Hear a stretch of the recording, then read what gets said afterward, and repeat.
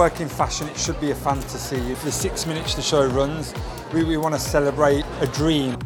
I mean, I love doing Fashion Week. As the years have gone on, I've slowly got more and more shows. Yeah, there's a girl with long blonde hair. You know, I work with a super close team that I adore and love, and I wouldn't be able to do this without them. A little bit more curl in the back. Just go and sit down there, darling.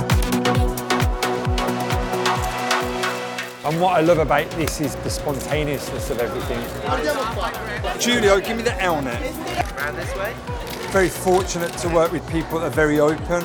As hair and makeup artists, I think it's nice to feel that you're brought in to give it your kind of hand in a way. I kind of still have to pinch myself with the people that I get to work with. I always like my hair to feel like it's got an emotion to it as well, and you question kind of how the girl got there.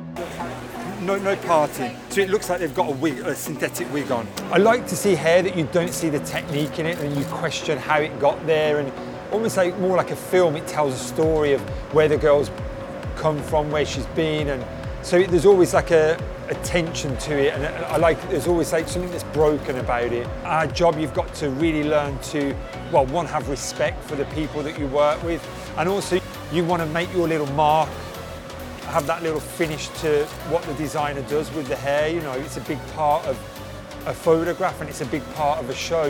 Hair gives character.